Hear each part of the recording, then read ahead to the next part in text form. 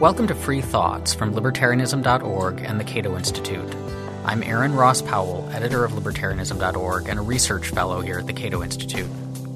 Our guest today is Dan Russell, professor of philosophy at the Center for the Philosophy of Freedom at the University of Arizona. Today we're going to be talking about an essay he has coming out in an upcoming collection called The Handbook of Virtue Ethics in Business and Management.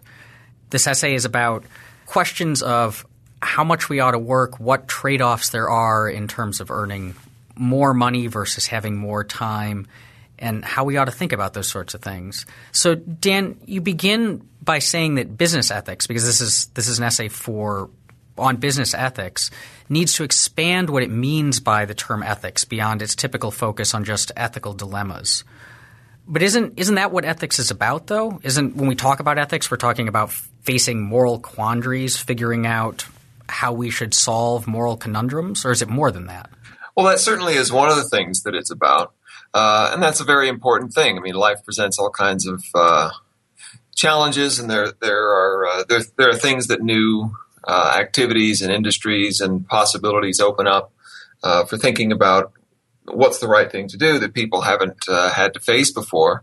And so that makes it important for there to be a continuing, ongoing reflection on ethics as it pertains to things like conundrums and dilemmas. But that certainly isn't all that there is to it. And in fact, if you think about ethics the way, for example, Aristotle did, then that could only be a very small part of it, and actually not the part that you start with. The term ethics actually comes from a Greek word that derives from their term for character, or being a certain kind of person.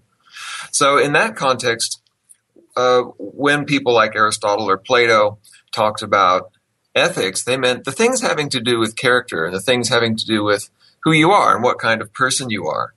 And so on that perspective, ethics doesn't just sort of fall in your lap as something you're suddenly presented with because there's this bizarre dilemma that you've got to sort out.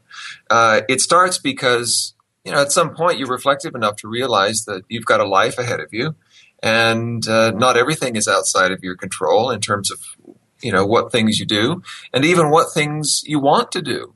Those are things we make choices about as well. And so I wanted to, in this paper, expand ethics in this rather sort of ancient Greek way, and think instead of, in a very traditional approach to business ethics, you'd take some quandary and give different sides of it. And I thought, well, that's fine, but I would like to look at something more, not just what people do at work, but what they do about work and what place they give it in their lives overall. So the essay is about the unexamined costs of earning extra income. That's this question about work and how it fits into our lives. So let's start there. What sorts of things do we give up when we take opportunities to earn more money? Well, I called the paper "When Does Income Cost Too Much?" And I did that, knowing that the title would sound at first a bit paradoxical. Well, no, income is the thing that pays. How could income cost? But of course it does. And whether income is measured in money that you get from an employer or from investors, or whether it's measured in terms of the things that you yourself have produced or gathered or traded for at the end of the day, it does cost something. One thing that it costs pretty clearly is it costs time. In order to have an income, again, whether it's in money or whether it's in goods, it takes a lot of time to do the things that make it possible to acquire that wealth. It takes energy, which means that things that you might have spent your day doing and things that you might have given your energy to are now unavailable to you. And it also involves your attention and just how full your mind is and how many ways you can divide what you're able to think about and concentrate on and really sort of give your attention to. So income costs us a lot of opportunities to do other things with our time, with our energy, and with our attention. Now, obviously, sometimes devoting time, energy, and attention to the earning of income is the use of that time and so on that we value the most, because we really need that income. But there can come a point beyond which maybe it's not worth it anymore, and maybe there are more valuable alternative uses of those very personal resources besides just putting them into earning more money. But of course, knowing exactly where that point is and knowing what it would take, what kinds of circumstances are there that go into defining where that point is.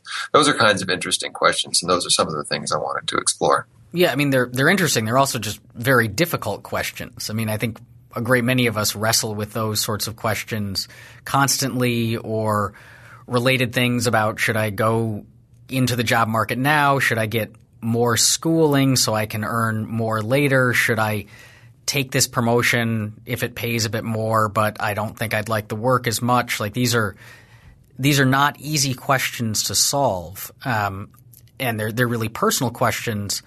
So the Greeks were living, Aristotle was living quite a long time ago in a world that looked very different than the one that we live in today. So how does he, of all people, help us think about these sorts of questions? Yeah, that's good. I want to address the first thing you said, which is that, this is something that we do wrestle with. And I think that's actually part of the good news is just noticing that there is something to be given up by earning income, or earning higher income at the margins, or deciding when to put time into income and when to put it off. And really, that's one of the things I wanted to get at in this paper was to encourage more of that wrestling and maybe try to give it some guidance. But it's something that we see Aristotle talking about as well. Now, as you say, I mean, Aristotle, this is someone who was writing about 2,400 years ago in a different part of the world, in such a different time. It might have been on another planet for all practical purposes. So there is this question: so how could he possibly have thought about this in a way that was relevant? Well, there are a few things about that. One is that ancient Greece turns out to have been wealthier than people have realized. There's an excellent body of research by Josiah Ober about this, showing that there was immense economic growth in Athens around that culminated in around the time of people like Plato and Aristotle, and that mean wages there were extremely high. I mean, high enough to rival anything in the pre-modern world. And we see Aristotle addressing himself to some of the issues that were arising in a world that was changing, and that was as economically active as that world was. And so he talks about happiness. And one of the things that he does when he talks about happiness or well-being is he goes over a lot of the really common opinions there are about it. He thinks, some of these opinions are better, some of them aren't so good, but let's at least start with what people think. And one of the most common views that he talks about is the idea that the happy life is the life of being very wealthy and of making lots and lots of money. Now, he doesn't have a lot of time for this view. It's not because he thinks there's something shabby necessarily about money making, but he thinks that it really is a very fundamental mistake about the nature of money and wealth. The happy life should be something that we want for its own sake and entirely for its own sake. In fact, it's something that we should ultimately want everything else for the sake of. But then, of course, if you think about money or wealth, then it's pretty obvious that can't be ultimate in that kind of way. That's not something that we want for its own sake. It's not something that we want everything else for the sake of. Unless we're Scrooge McDuck, I suppose. Unless we're Scrooge McDuck. But well, that's right. And he realizes, of course, that there are some so to speak, some Scrooge McDucks in the world. He says there are people who, at least they say that the ultimate thing to go for in life is just to make more. Well, how much more? Well, more than you have now. And that's something that just never ends. And he finds this a really, really puzzling way of thinking about life. He doesn't doubt that there are people. He doesn't doubt for a moment there are people who genuinely do look at life this way. But he thinks there's something really tragic there, because if the goal is is not to have enough, but to have more, then there's no point at which you could know that it makes sense to stop. And in that sense, the opportunity costs of doing the things that it takes to acquire wealth or to earn income, they're just boundless. There's no point at which they stop. And so what ultimately happens is you don't actually end up having had anything that you were really living for. And there's something he thinks deeply, deeply tragic about that. And that's something that he really wants to try to warn people away from. So if having money is not happiness and is just a means to happiness, then for Aristotle at least, what is happiness? Right. Well, I wrote a book not long ago trying to answer that question, but I'll try to summarize it. Aristotle thinks that happiness ultimately is a life of activity.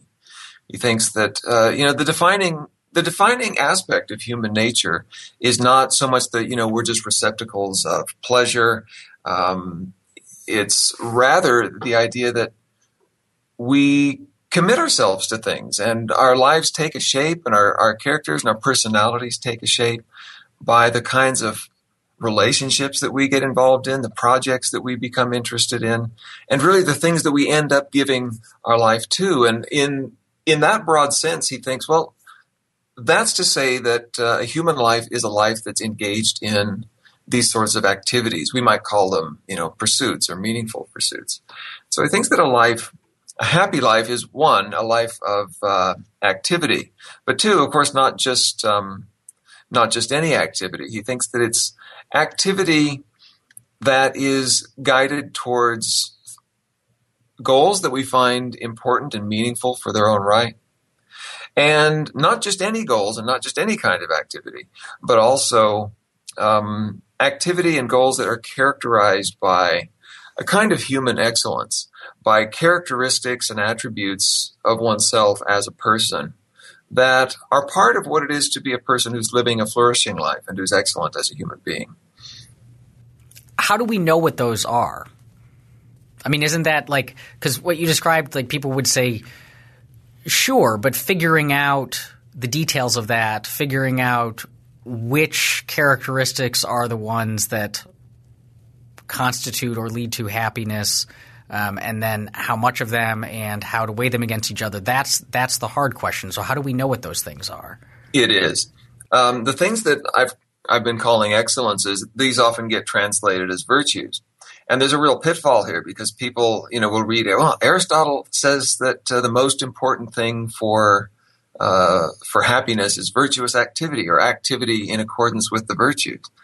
And they'll think, well, that's an incredibly puzzling thing to say because, well, what are the virtues? Well, the virtues are, I don't know, I suppose. We think of all kinds of, traditional moral rules and duties, and we look at those and we think, well, I guess they have something to do with happiness, but I would have thought what they had to do with happiness was they were curbs on the pursuit of it, right? Pursue your happiness, but don't go over the following boundaries. And that's what the virtues are for. And if we approach it that way, then we find, what he says about happiness to look really strange. And people often come away thinking, well, I guess he just must not have meant by happiness anything that we mean by happiness. I think that's a bit unfortunate. And I think that actually gets things backwards. I think for Aristotle, we do better by trying to give a bit of content to the kinds of things that make a good human life, a happy life, and then using that to try to understand what kinds of things are virtues. So what I'm saying is he doesn't start with sort of a fixed notion of what the virtues are and then try to, pry them into his account of happiness for some reason. Instead, I think there's an approach to happiness which then leads to a way of understanding, well, what things would count as excellences? So one of the things that, for example, that's very important for happiness is having things that you believe in strongly and acting for the sake of those. Well, if you think about that, that's therefore going to require certain attributes of character, such as, not being distracted by things that will pull you away, or not being put off those things when the going gets tough. But that's to say that things like temperance and courage are going to be virtues in a person. And likewise, there are going to be friends are going to be very, very important. These in close personal relationships are an important part of human flourishing on this view.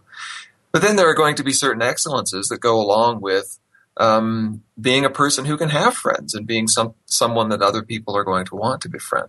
And so that will inform the view of what kinds of attributes and characteristics or virtues as well. I think one thing that may seem troubling about this, though, especially when we talk about this within the context, we call this all ethics, and this is all coming from a book by Aristotle that is called The Ethics, that this seems – so you say that a lot of this is happiness is found in having something we believe in and acting in pursuit of it, but let's take the most monstrous example possible of someone like Hitler. Hitler obviously had very strong beliefs, and he acted to carry those out.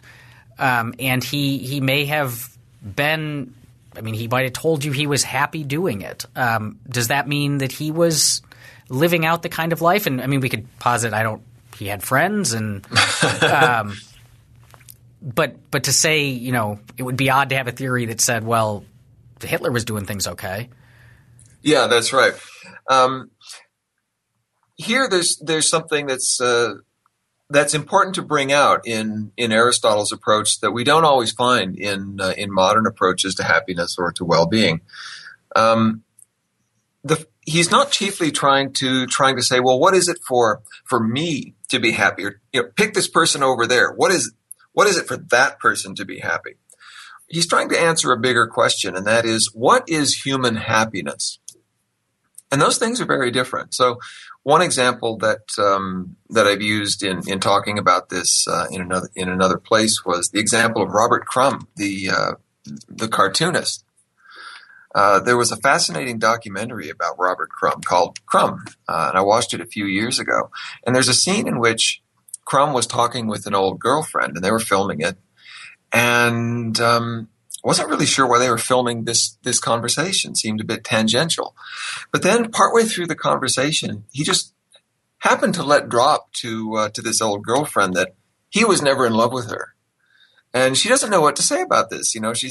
Are you kidding? You certainly said that you did. And he says, well, I know that I said that I did, but what's your point? And he kind of, backed up for a moment and said, now wait, don't take this personally. It's not that I didn't love you. I've never loved anybody. And he goes on. He says, in fact, I don't even get what people are talking about. I don't get that concept. I don't know what it would be to love somebody. It's a bizarre idea. And so I was watching this and I thought, well, was that just, something outrageous to say for the camera or for somebody else? But then there's a later scene in which they were interviewing Crumb's adult son. And his adult son said, I think, I know that I love my father.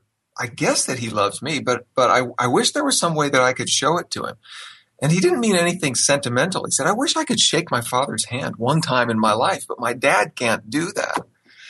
And I sort of realized, wow, that's why I had to see the conversation with the girlfriend. This guy actually meant it. He doesn't get love.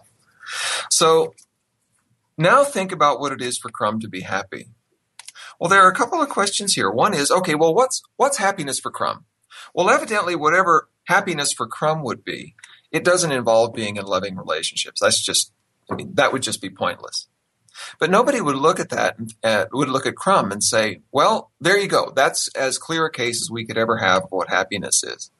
To think of another film, As Good as It Gets, there's the scene where Jack Nicholson is frustrated with his psychiatrist and he storms out of the office. And as he passes the waiting room to let out his frustration, he says the cruelest thing he could possibly think of to say to the other people in the waiting room. He says, what if this is as good as it gets? And if we think about, well, happiness is just what it is for that individual to be happy, and we look at someone like Crumb and we think, well, okay, I guess happiness is whatever happiness is for him. But that sounds a lot more like, well, no, that's as good as it gets if you're Crumb. But as good as it gets can actually be a million miles away from anything that's really good. So maybe we need to think not just, about what this person is like or what they would happen to want and so forth, But maybe we need to think more deeply about what is it to be fully human, and what is it to be living a life that is really recognizable as genuine human happiness. And I think that's really where Aristotle is coming from. And I think that's why it's much more plausible on his view to start with that way of thinking about things and then ask, so, okay, what kind of characteristics do I need to have in order to live that kind of life? Let's bring this back to the question of the decision to give up time in order to make more income, and talk about how these virtues apply to that sort of question. So you mentioned in the paper, you say, well, first that right now, to a degree unprecedented in history, most people today have the opportunity of shifting their focus from mere living to living well. And then you go on later to say that the challenge at the margin then, so when we're deciding in the moment to whether to give up a bit of time for a bit more income, so the challenge at the margin is therefore to choose with wisdom, so that taken all together, your time on this earth will add up to a good life, a life that is lived well. What is this wisdom that you're talking about here, and how does that? What is Aristotle? Does Aristotle have something in particular in mind with the word wisdom? Yes. By wisdom, Aristotle means something that acts rather like a skill, in that it's about what to do in the way that skills are, but also that it makes a person good at certain kinds of things in ways that people aren't just good at by default. But what wisdom makes a person good at is good at making choices and making decisions. So it's a skill, he says, of deliberation or of decision making. Now, in some places, he describes it as a skill of finding the mean. People who might might have heard two things about Aristotle's ethics might have some vague memory of the golden mean or something like that. The mean in Aristotle is simply a way of trying to avoid multiple ways of getting things wrong. And he characterizes these sometimes as, well, you can go wrong in the area of doing something more than you should or doing something less than you should. And the idea is to find the mean. Now, he goes on to explain, and I think this is actually really useful in this context, that by the mean, he doesn't mean something in the middle. So, for example, people sometimes say, "Oh, so Aristotle believed in acting in accordance with the mean, and so he thought that meant doing everything in kind of an intermediate way, nothing too much, nothing too little." And that gets a bit absurd when you think about, for example, virtues having to do with emotions like anger. One way to go wrong is to be too angry, or to be angry when you shouldn't, and another way to go wrong is not to be angry enough and not to get angry at the things you should. Now, if Aristotle thought that the mean in between these was some sort of halfway point, then absurdly he would hold the view that, so the right way to do is to go around sort of mildly annoyed all the time. That can't possibly be the idea. So what he meant instead was, no, what we're trying to do is find a point at which you're doing what's appropriate with respect to something like anger or whatever the case may be. He gives an example to try to illustrate this. He says, think about food. Think about a diet. We could identify some amount of food that's just too little. There's nobody who can get through the day on that much food. And then we can get by. Then we could identify some other amount of food that's too much, right? Nobody would ever need that much food.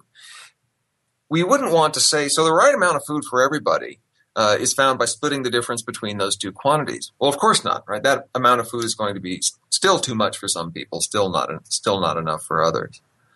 Rather, the thing to do is try to identify what each person actually does need to get through the day, and then to avoid going to either extreme from that point. And that's how he thinks about wisdom as something that finds the mean.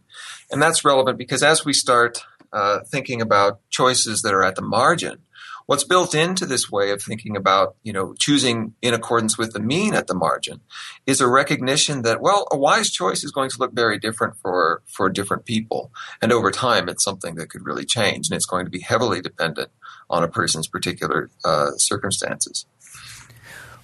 How do we develop this wisdom, though? I mean, you brought up the example of how much is the right amount to eat, and that this is different for different people, but a lot of us, even acknowledging that it's different for different people, have a hard time figuring that one out. So how do we make ourselves wise? How do we get to be wise? Where does wisdom come from? Because we're not going to make these decisions well unless we've got it, right? That's right. Actually, a chapter or two before he starts talking about the mean, he takes up this question in kind of a brief way.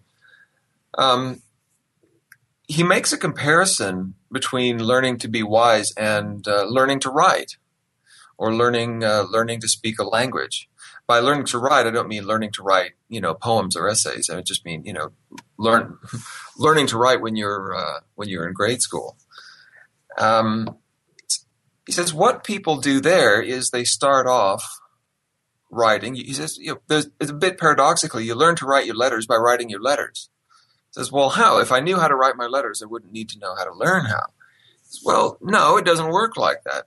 When you're writing your letters as a learner, you're doing it in a learner's way, and you're following somebody else's guidance.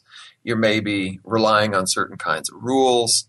You're looking at what other people do. Or you have a teacher who gives you an outline and so on, and you follow that. But over time, what happens is that you become less dependent on those things.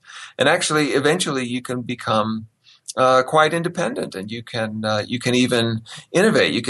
You might learn to change your mind about the right way to do these things. That's what happens in the acquisition of skill. And he thinks that, again, this is at a very, very general sort of level. He thinks acquiring a virtue, such as the virtue of wisdom, works like this as well. It's something that we learn. We learn it from examples. We learn it by trial and error. We learn it by making attempts, sometimes failing, sometimes succeeding, sometimes realizing that we don't do things very well, and then trying to address that. There's more that we could say here, but that's basically how he thinks about wisdom. That is something that's built up through practice and through failure, through imitation, and like many skills are, and that over time it's something that we become increasingly independent at doing. All of us have a fair amount of experience making decisions throughout our lives, sometimes making good ones, sometimes making bad ones. But even with equal amounts of experience, it seems like wisdom, I guess just like any other skill, is not necessarily evenly distributed. And so to bring this into the question of government, whether we're talking about the amount of food you can eat or the number of hours you should work, wouldn't there then be an argument that just like the child who is learning his letters has to be, someone has to say this is the correct way to write an A and a B and a C, wouldn't that mean then there's a role for government to step in and say, okay, this is the most likely to be correct amount of food to eat or the number of hours to work, so like the way that in the government has a long history of getting involved in like work-life balance, like the famous Lochner Supreme Court decision about the number of hours bakers could work.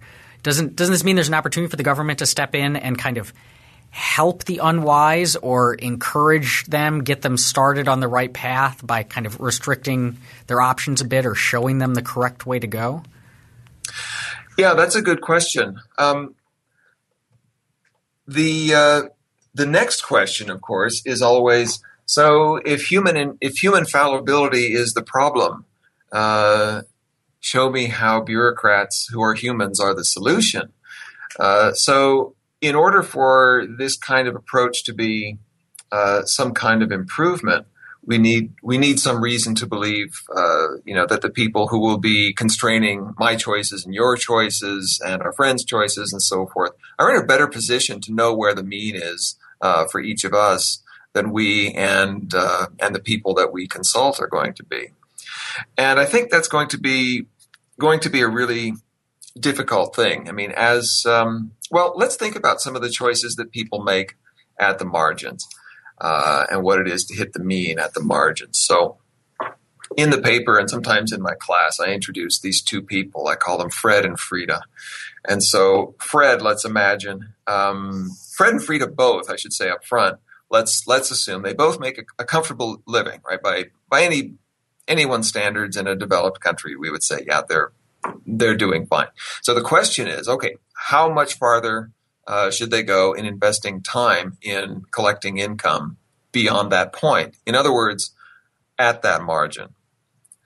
So suppose that one of these people, let's say that Fred is at a point in his life where he has a lot of family commitments. He wants to spend a lot of time with family.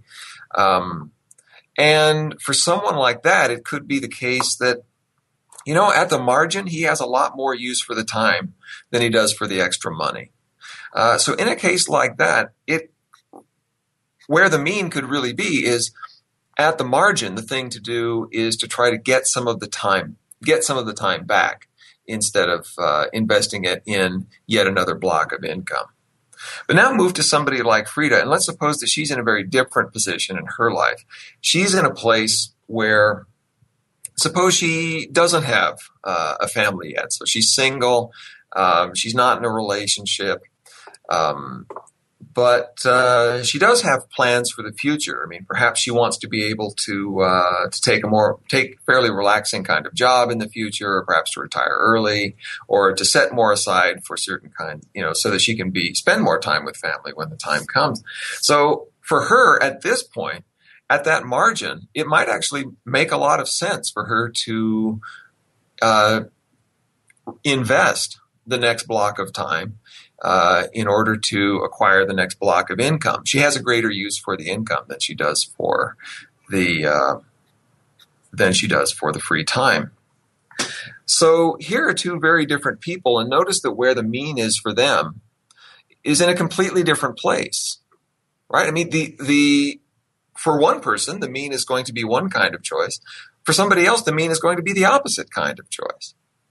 And the thing is, it doesn't stop there. It can even change over their lives. So, we could imagine maybe 10 years earlier, the thing for Fred to do was to invest more in the margin in income than in free time. Maybe 10 years from now, for Frida, the thing to do will be to invest more at the margin in free time than in extra income. So between people, the mean is going to be completely different, depending on their different circumstances. And even for the same person, at different times in their life, the mean could be something completely different because those circumstances change. Now, for each of these people, that means that there's a lot of difficulty. There's a lot of wisdom that's needed at any given time to know what's the most sensible choice to make at the margin. But then there's this further question. So how much sense would it make for them to involve other people in those choices at the margin? Well, if those other people are other people who know their particular circumstances, are invested in their well-being, in other words, if they're the people that know and love them, then that's terrific. Those people can provide advice and counseling. These could be family members, they could be clergy, they could be therapists. On the other hand, if those people are, far away in an office having to draft a policy, that's going to be the same for everyone. The problem immediately becomes extremely difficult how that policy is both going to actually do something to constrain people's choices at the margin, but not also constrain those choices in ways that actually make it much harder for Fred or for Frida or maybe for both of them to hit what's the mean in their particular case. So I think that's really the problem that has to be overcome. I thought one of the really interesting parts of the essay was where you say that even if somehow the bureaucrat manages to get it right, manages to set the number of hours or whatever to what you would have decided yourself, if you were as fully wise as you could be and had all the necessary information, that even if the bureaucrat sets the policy to exactly what you would have chosen, that there's still something wrong with that. Yes. So think about a happiness researcher who comes up with a theory. I mean, they devote their lives to trying to understand what human well-being is and what human happiness is, and how it can be impacted by public policy. And suppose it's a terrific theory, and they publish it, and it's very well received, and so on. Now consider the fact that they're not the only person who's done that, and so there's going to be somebody else who's devoted their life to exactly the same thing, and they've got this different view. And then there will be a third person, and that person has a different view. For example, in the area of happiness research, Robert Skidelsky and Edward Skidelsky recently wrote a book, How Much is Enough? And in it, they outline a view of the good life for humans, and the view basically consists of a list of things that are crucial goods in human life, and the list is full of really plausible things. I'm not that kind of list maker myself, but if I were, I don't know how different it would look to there. However, they also note that there are other people working in the field who've come up with rather different lists. People who don't put all of the same goods on, right? People who include goods on their list that they don't, people who leave out goods that they insist on putting in. Then there are people who want to assign different kinds of weights between these goods. Okay, well, if I have to choose between good A and good B, then which way does it go? And which way do I go? And people can disagree over those sorts of things. There can also be disagreements over, well, just how aggressive should public policy be about this? Should public policy simply see to it that people have opportunities to acquire these goods, but then leave it at that? Or should we actually try to guarantee that people do obtain those goods and they do actually make the use of those opportunities that we hope they would? And so there are all of these sorts of differences. But then I got to imagining, what would it be like then if you took any three people in happiness research and you put them on a desert island? Here I'm drawing on a thought experiment that I thought was just marvelous from a paper called Virtue and Politics that was published recently by Mark Labar, who I believe has been on the podcast before. Mark ran this thought experiment in his paper. I thought it really fit in this context as well. And the idea goes like this. So you have these three people who've devoted their lives to trying to understand the nature of well-being, and they've come up with these three different views. Now suppose that these three are on this desert island, and there needs to be some sort of governance on this desert island. And of course, the governance should be such that it's going to promote the well-being of all of those who are on this island.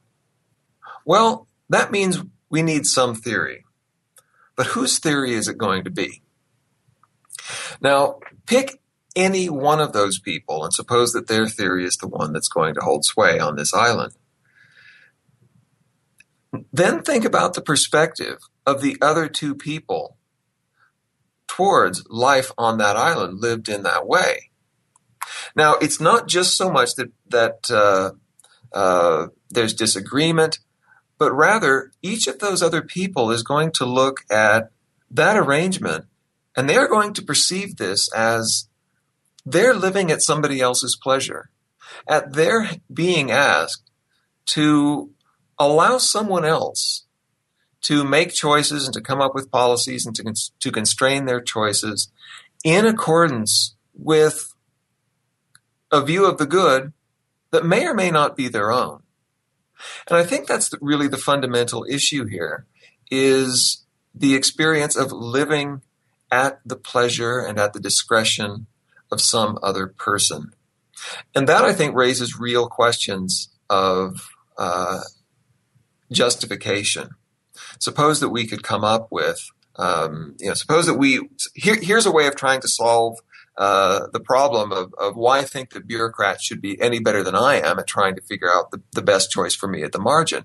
And the answer might be, well, there are scientists who study these things, or there are people in the social sciences and in the humanities who study these things. So all we need to do is adopt one of those theories, and Bob's your uncle. Well, the problem is that if that theory is actually going to constrain my choices, then it means that my life is now going to be shaped and my choices are now going to be constrained at the pleasure of somebody else. And that's a question of what we can justify to each other in terms of how we act with respect to each other through political mechanisms. Right, and I think that's an important point, because we want to – what we don't want it to sound like you're saying is all of us therefore ought to make these decisions in a vacuum, wholly independently. That all of those scientists and philosophers and whoever else may be very wise people, and it would be in our interests to seek out their advice. But I think what I hear you saying is then ultimately, we can learn from them, we can take the advice, but what's important is that ultimately the final decision is our own. I think that's right. One thing that Aristotle saw that I think was very insightful was how deeply social human beings are. So, I talked earlier. Well, what is it that's really definitive of human nature, and therefore what's really crucial to human flourishing? And for him, our social aspect was part of that. That we're not solitary animals. Is this what he meant when he when he said man is a political animal? Yes, in the Politics, he describes. He says, a human being is a political animal. And I think that was incredibly insightful, although I'm not sure it contains exactly the insight that some think that it does. What he had in mind there was to say that man is the kind of animal whose distinctive mode of living involves living in a polis or in a city-state. A city-state is for him defined as I read him as defining a polis functionally. A polis is whatever level of population and organization within that group that's sufficient for people not merely to meet their needs and to make it into the next day, but also to live a fully human life and to be able to flourish. And he thinks that there is a certain level of social organization and hierarchy that makes certain kinds of institutions possible. It makes it possible for us to create wealth so that we have time to devote to other kinds of pursuits and so on. And that's the characteristic mode of human life, is to live in that kind of way. Does he mean by the polis, does he mean the group of people, the community? Does he mean the state, the political organization? Does he mean both? That's a really good question. The Greek word polis is ambiguous between those two things. On the one hand, a polis could be a community, right? It could be a group of people. On the other hand, a polis could be specifically a sort of government, right? What we would think of as, well, a political kind of organization. And that turns out to make a difference. And actually, in ancient Greek philosophy, different philosophers had a different view of what the fundamental mode of human life was. And some thought, well, actually, we need to distinguish political life from social life.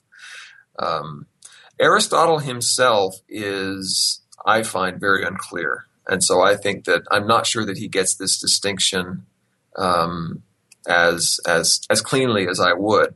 And I think that leads to an unfortunate result. There's a couple of ways that we might have interpreted Aristotle's insight about our being social creatures. We might have thought, well, that's interesting. So if we have public policy so that we live better with it than without it, then here's how you think about that. Public policy should create a space in which society can happen, in which people can live in peace, they can pursue their interests without having to come into constant conflict or negotiation with other people. People should be able to experiment. There could be, therefore, a discovery process by which people live differently, and they share ideas, and they communicate, and they give advice, and they pass down wisdom through the ages. And that's how we learn how to live better lives. But as far as the government is concerned, really its role is to fence that in, to protect it. It's more like a system of traffic lights rather than someone who's actually telling the traffic where it should be going. Aristotle, however, went the other direction, and he thought that our sociality involved, the idea that, well, if public policy is for living better with it than without it, then we need a full-blown view of what it is to lead a good life, and then we need to design all of our institutions so that they constrain people's choices from cradle to grave. Actually, for him, the process actually begins before the cradle, so that we can guarantee, as far as possible, that people will do the things that we know, according to this theory, it takes to live a flourishing human life.